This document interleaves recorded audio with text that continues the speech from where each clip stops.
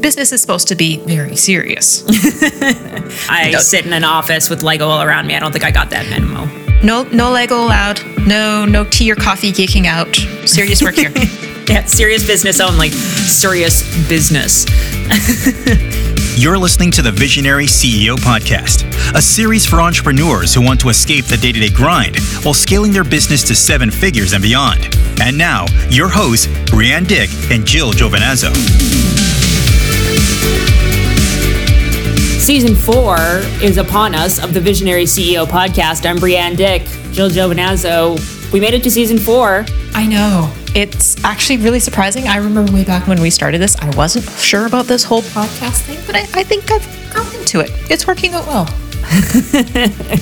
Yeah, I think it's so interesting to look back at how the past 4 seasons have gone. You know, we started off by walking through the framework and the methodology of like, how do you even get your business scalable? What does that even mean and look like? And then season 2 was, okay, let's give some examples. Let's give some case studies instead of just being theoretical. And season 3, I think, was my favorite. Of course it was. Some myths. Like, yes. Come on. What can't be awesome about busting myths? Yeah. So talking about all the myths that get in people's way from being able to build that sustainable, scalable foundation. But I think we've covered the foundation pretty well over the past 3 seasons. I'll call it good for now. I'm sure I can pull out more soapboxes. Would you like me to go find more soapboxes? I'm sure we will find plenty of soapboxes as we go through this new season.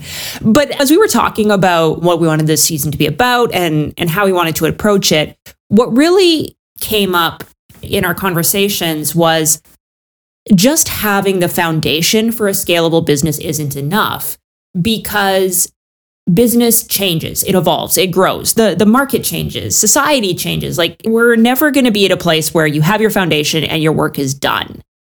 Nope. And so I think what's really important and really interesting to talk about is, okay, what happens once you've got that foundation in place? What happens once you've got team, profit, results, like sorted, nailed? How do you make sure that 3 months from now or 6 months from now or 3 years from now or 6 years from now, that things aren't just going to fall back apart? Because I think that's what a lot of people are afraid of. They're like, I can get it right for now, but I'm afraid that I'll have done all this work and yet I'm still going to end up with a business that I hate or that isn't what I envisioned. Yep. And then I feel like I have to blow it up. And all of those fun things go with it. You're right. That is a key piece of the puzzle here, because it's not enough just to put the foundation together and kind of like building a wall with a bunch of bricks. You have to put mortar in between the bricks. Otherwise, they'll eventually fall over. Can I use my favorite analogy? I did lead that in there just for you. Like building a tower of bricks, like you said, it's like building Jenga, right? And you have a tower of these wood blocks that just sit on top of each other. But I don't know if you've ever played Jenga, but they're not the most stable towers. If you put that table on a tower, even if it was like perfectly built, you hadn't started moving any of the blocks around, it was nice and structured all perfectly, and then you walk by and you just like accidentally bump the edge of the table or something, like those Jenga blocks are going to go flying. And that's what happens when we get these structural elements in place and we just think about it as, oh, let's just put these components together. The contrast, you used the analogy of like mortar between bricks, me being the Lego nerd that I am. That you are, yeah. You all had to know this was coming. That's why Lego bricks have the studs on top. So they can it's actually a thing. It's called clutch power. There's a certain level of clutch power that Lego bricks have. And what are you laughing at me for? It's true. Clutch power? I think this is the first time I've heard that one. Anyway, continue. But the whole purpose of the studs is to make it so that the bricks will hold together, right? And they'll stay in whatever shape, your tower or your building or your airplane or whatever it happens to be that you've built. So even if you knock the table, the tower's not going to just fall apart. Anyway, I digress. That's my Lego soapbox for today. What were we talking about?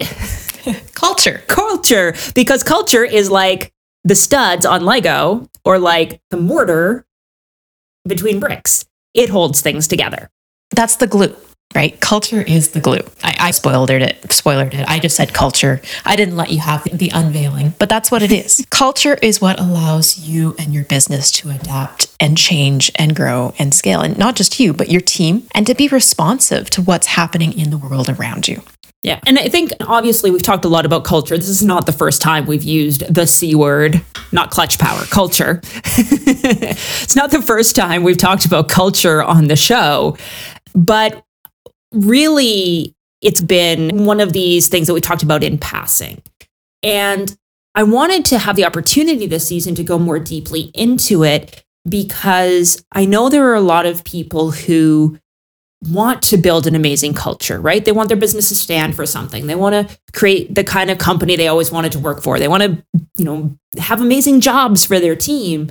They want to be standing up for social justice. And there's a risk in this that if you don't know how to do it, you end up being performative or just putting some, spit and polish on something that's kind of a hot mess underneath. Well, and not just sometimes being performative. That's when you're actively at least trying to create culture. It might not be in complete alignment. We'll talk about that in a second. But even if you don't actively create, culture will be created by default, right? And that culture, generally speaking, culture by default usually isn't culture that's going to help support and scale. Well, and culture by default is the culture that is the societal default, right? If we don't intentionally choose our own culture, we end up with the culture that society gives to us, which is based on power dynamics. It's based on a very particular lens on who should be holding power and what that looks like. And so there's a lot to this. And that's why I'm really excited about this season because Jill, you're Métis, you're Indigenous. I'm obviously very white. We're both cisgender. We are obviously LGBTQ+. But all things considered, we are two people whose voices carry a lot of privilege. Yes, absolutely. And even at that, yes, I'm Métis. Yes, we're LGBTQ, but we grew up the standard cis white female in Canada. Yeah. And there's a lot of privilege inherent in that. And I'll be honest, we talked a little bit about this in one of our first episodes in season 1 about the journey and the inherent unprivileged, I guess is the word I'm looking for, unprivileged space that a lot of people are working out of or living out of or building businesses out of all around the world. Yeah, or less privileged maybe rather than less privileged. Yeah, that's better. Thank you. I couldn't find the right word. It wasn't coming out to my tongue. Yeah. And how that can be such a struggle. Yeah. And so this season, we wanted to invite other voices really to share in this conversation. And so we asked a number of our clients and our colleagues to share with us, let's have a conversation about how are you shaping the culture in your business, and how are you shaping the culture with your team, and how are you making sure that you're living your values, and to really dig into that conversation. And so that's what we're going to do over the next 10 episodes is we're going to go into these conversations and pull out some of the themes and the highlights and really talk, I think, in a really deep and intentional way about what it means to build a culture that is aligned with who you are and what you want to be showing up in the world with, and how to do that in a way that's not performative, but something that is actually deep and intentional. One of our colleagues, Sandra Halling, explored this so beautifully. So Sandra helps entrepreneurs and executives design workflows and systems and all that kind of stuff. But she used a word that I think really speaks to what this season is all about. We get to embody what we believe. We get to attract people into our space when those values are in alignment, and we get to create a future that feels enticing to us and blocks against that burnout and exhaustion. Yeah. Embodiment. Did you catch the word? That's the word, right? To embody your values, to embody what you believe. And when you embody those things, when you live those things, that's when you'll start to, as she was saying, attract the people that resonate with it. I think what's so interesting around this idea of embodiment is that it's not just about you. And that's why she used the word we. We embody. And that's why values and culture are so tightly interlinked, because if you want to have a certain culture, that's going to require everyone that interfaces with your business to be aligned around a set of values. It's not just alignment. Actually, let me define alignment, right? Alignment isn't just having the values and people agreeing with them, right? It's actually having the values, and as people move through their day, as your team moves through their day, as you move through your day, making decisions that are in alignment with those values. And I recognize I did an iterative thing. I used alignment again. But your values, the decisions that you make have to hold true to the values of your company culture, right? One of our values, for example, is that the journey matters. How you get there matters. And so for us, any decision that we make needs to also encompass the fact that it's not just about getting to the result, it's about how you got there. And so if a client is having a problem or if someone's asking us a question, it's about as much about the journey to get them to the answer as it is about the answer itself. Yeah. I think it's also sometimes easier to identify these values and cultural day-to-day situations that you're talking about here, Jill, when we look at what happens when we're not embodying them and when we're not acting, as you said, in alignment. For example, there's a lot of discussion actually around what is the right framework for a sales call and how should you handle it and so on and so forth. And one of the things that is always a hot topic is this idea of objection handling or of overcoming objections, right? And there's kind of two main schools of thought about this. And one is that an objection is just an opportunity to make the sale, right? If someone has an objection, you should turn that objection around and turn it into a reason that they should buy. And then the other approach to it is objections are legitimate. And, if it's a question, we can answer it. But if someone's like, this isn't the right time because my spouse is going into chemotherapy starting next week, like that's actually a legitimate thing. And maybe it's not the right time for them to be moving forward. But what we end up with is this like tension between, oh, I got to make sales. Oh, I got to do this. Oh, I got to do that. And at the end of the day, the way you choose to show up in a sales call or the way that you instruct your team to show up in a sales call really should be reflective of your values. What do your values say is the right way to handle an objection? Now, I want to take one moment and just acknowledge that we jumped really quickly from talking about culture to talking about values. Good point. And that's because before we can actually get into culture, we have to recognize, we talked about culture by default, right?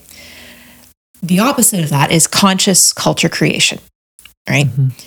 To consciously create your culture, you have to know what that culture looks like. And the underlying principle behind that is to start by choosing your values, but not just by your values, but again, your business's values.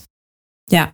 And I think that's an interesting distinction as well, is to recognize your business has to have its own values, just like it has to have its own culture, right? It obviously needs to be representative of what you care about, but there may be differences between the way that your business chooses to prioritize things, for example, because it's not a human being. It's not a person. A business doesn't have a family, for example. A business doesn't have children, but that doesn't mean that the business can't have values around the relationships that team members or whatever may have with their families or their children or whatever. And so there's a difference there, which the language that we use to talk about it is there's a difference between the cultural systems that you have in your business, right? The frameworks that you use for like, how do we hire? How do we pay people? How do we communicate? All of those kind of system-y type of things.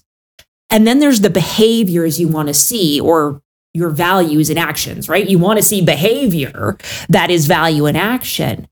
And where those two things intersect is in your cultural practices, right? When you have systems and the way things that are done in your business, and they are aligned, to use that word, with the values that you want to have demonstrated, then you can say, the way we hire is this way because that's how we show our values. To use the sales call example, the way we handle objection, our system for sales calls, the way we handle objections on sales calls is to do it this way. The practice is this because that practice shows our values.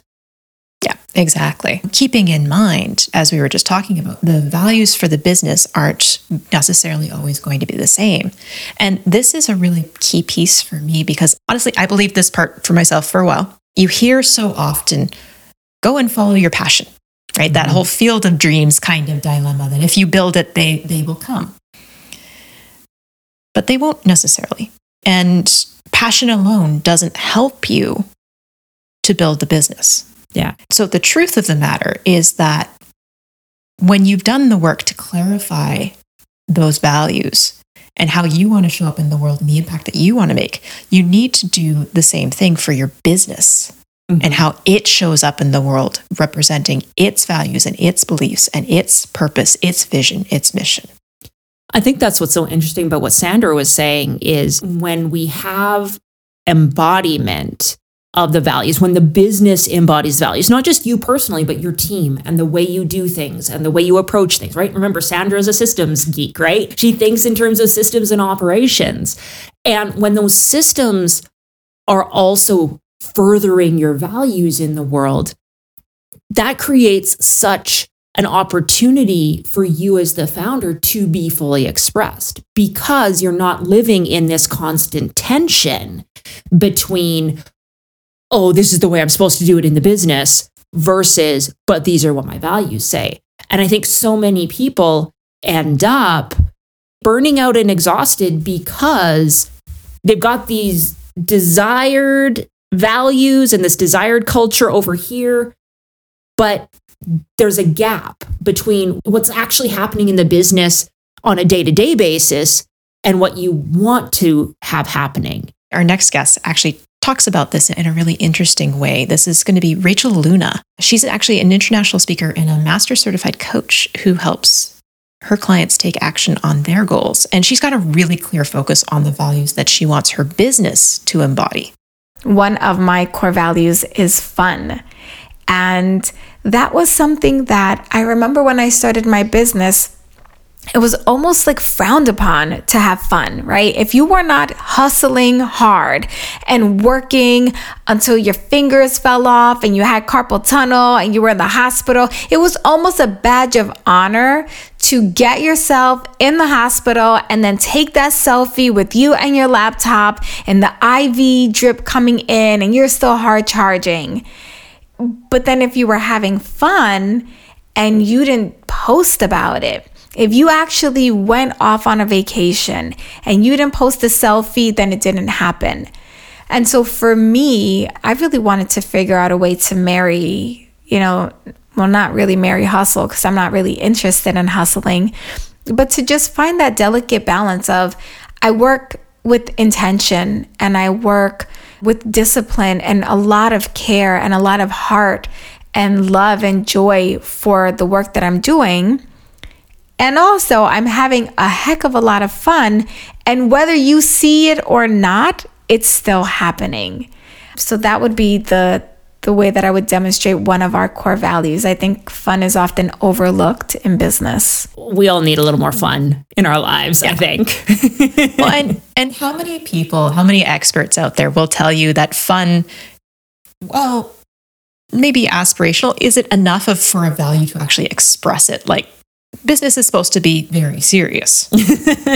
I sit in an office with Lego all around me. I don't think I got that memo. No Lego allowed. No tea or coffee geeking out. Serious work here. Yeah, serious business only. Serious business.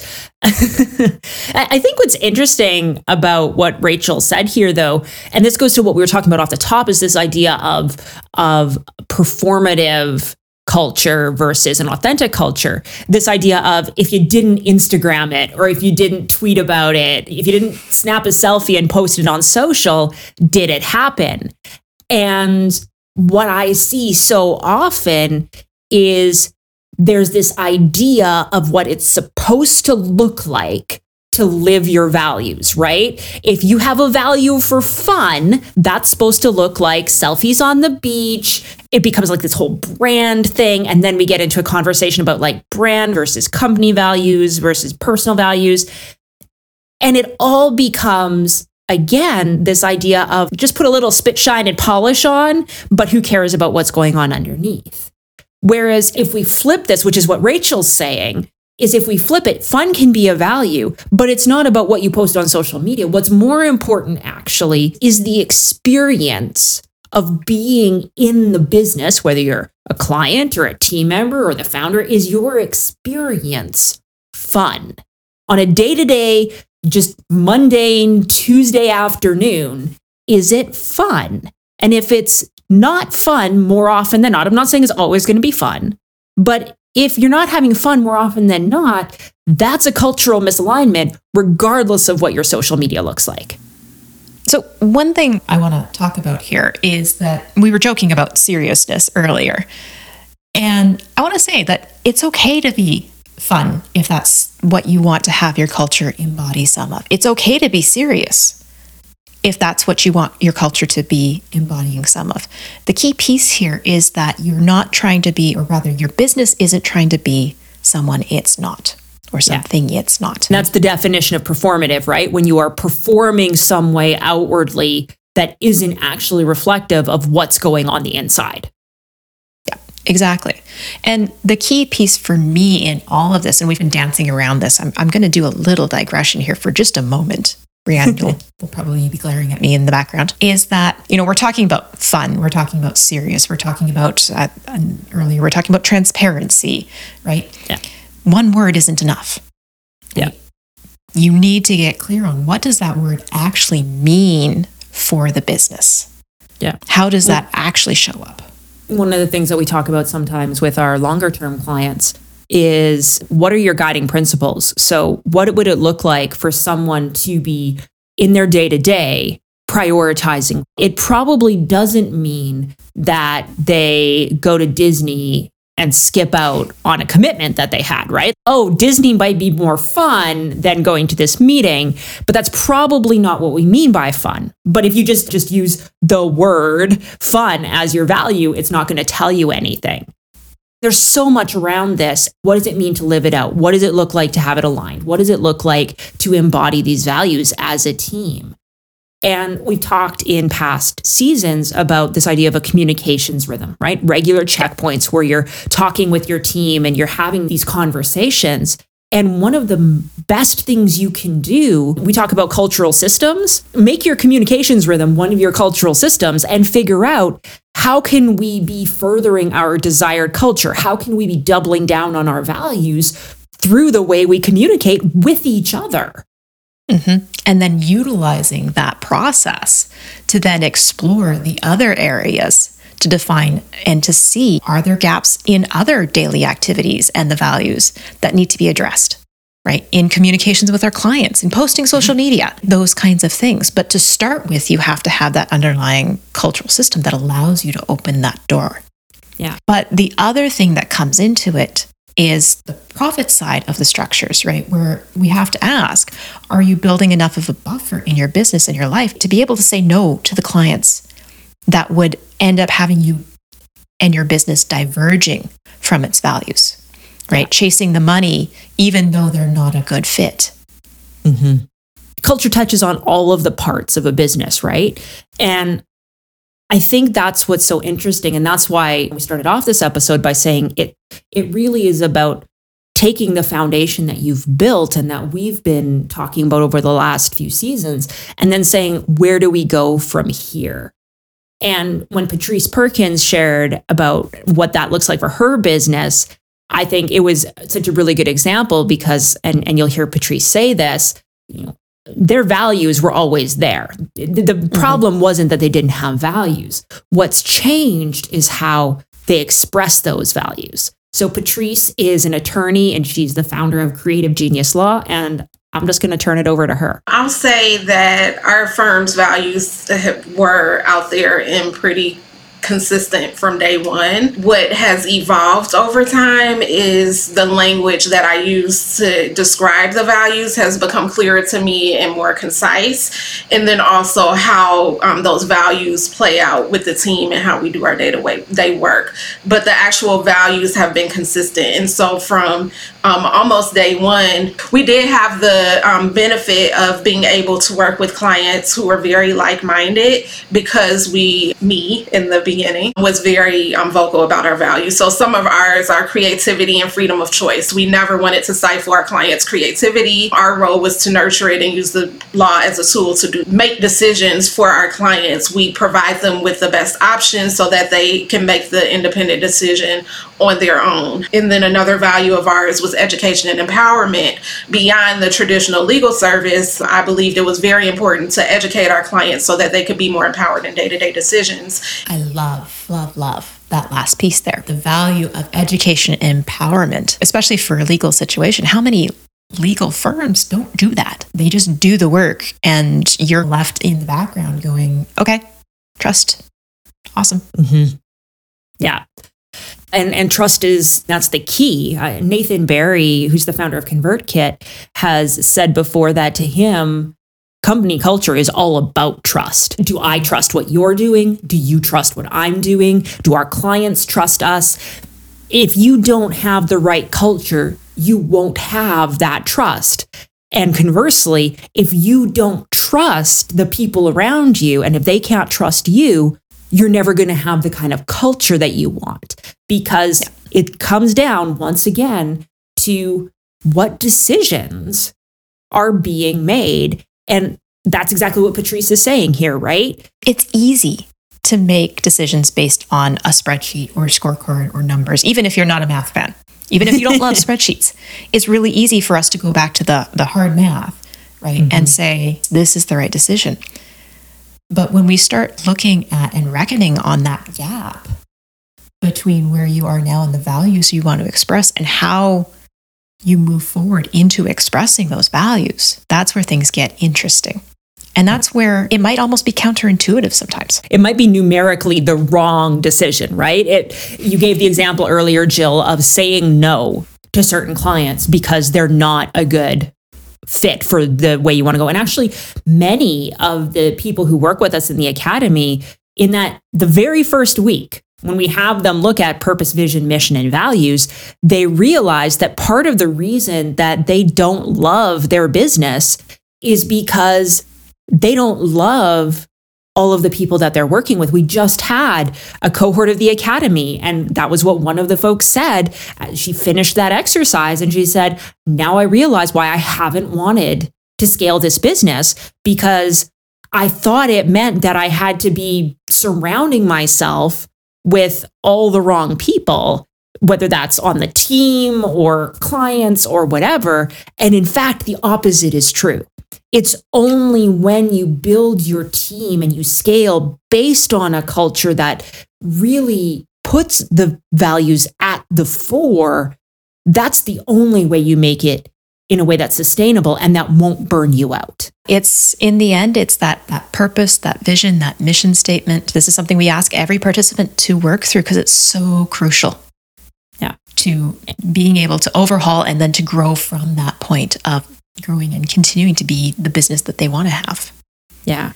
And that's really what we're going to talk about in the next couple of episodes, because your values are great.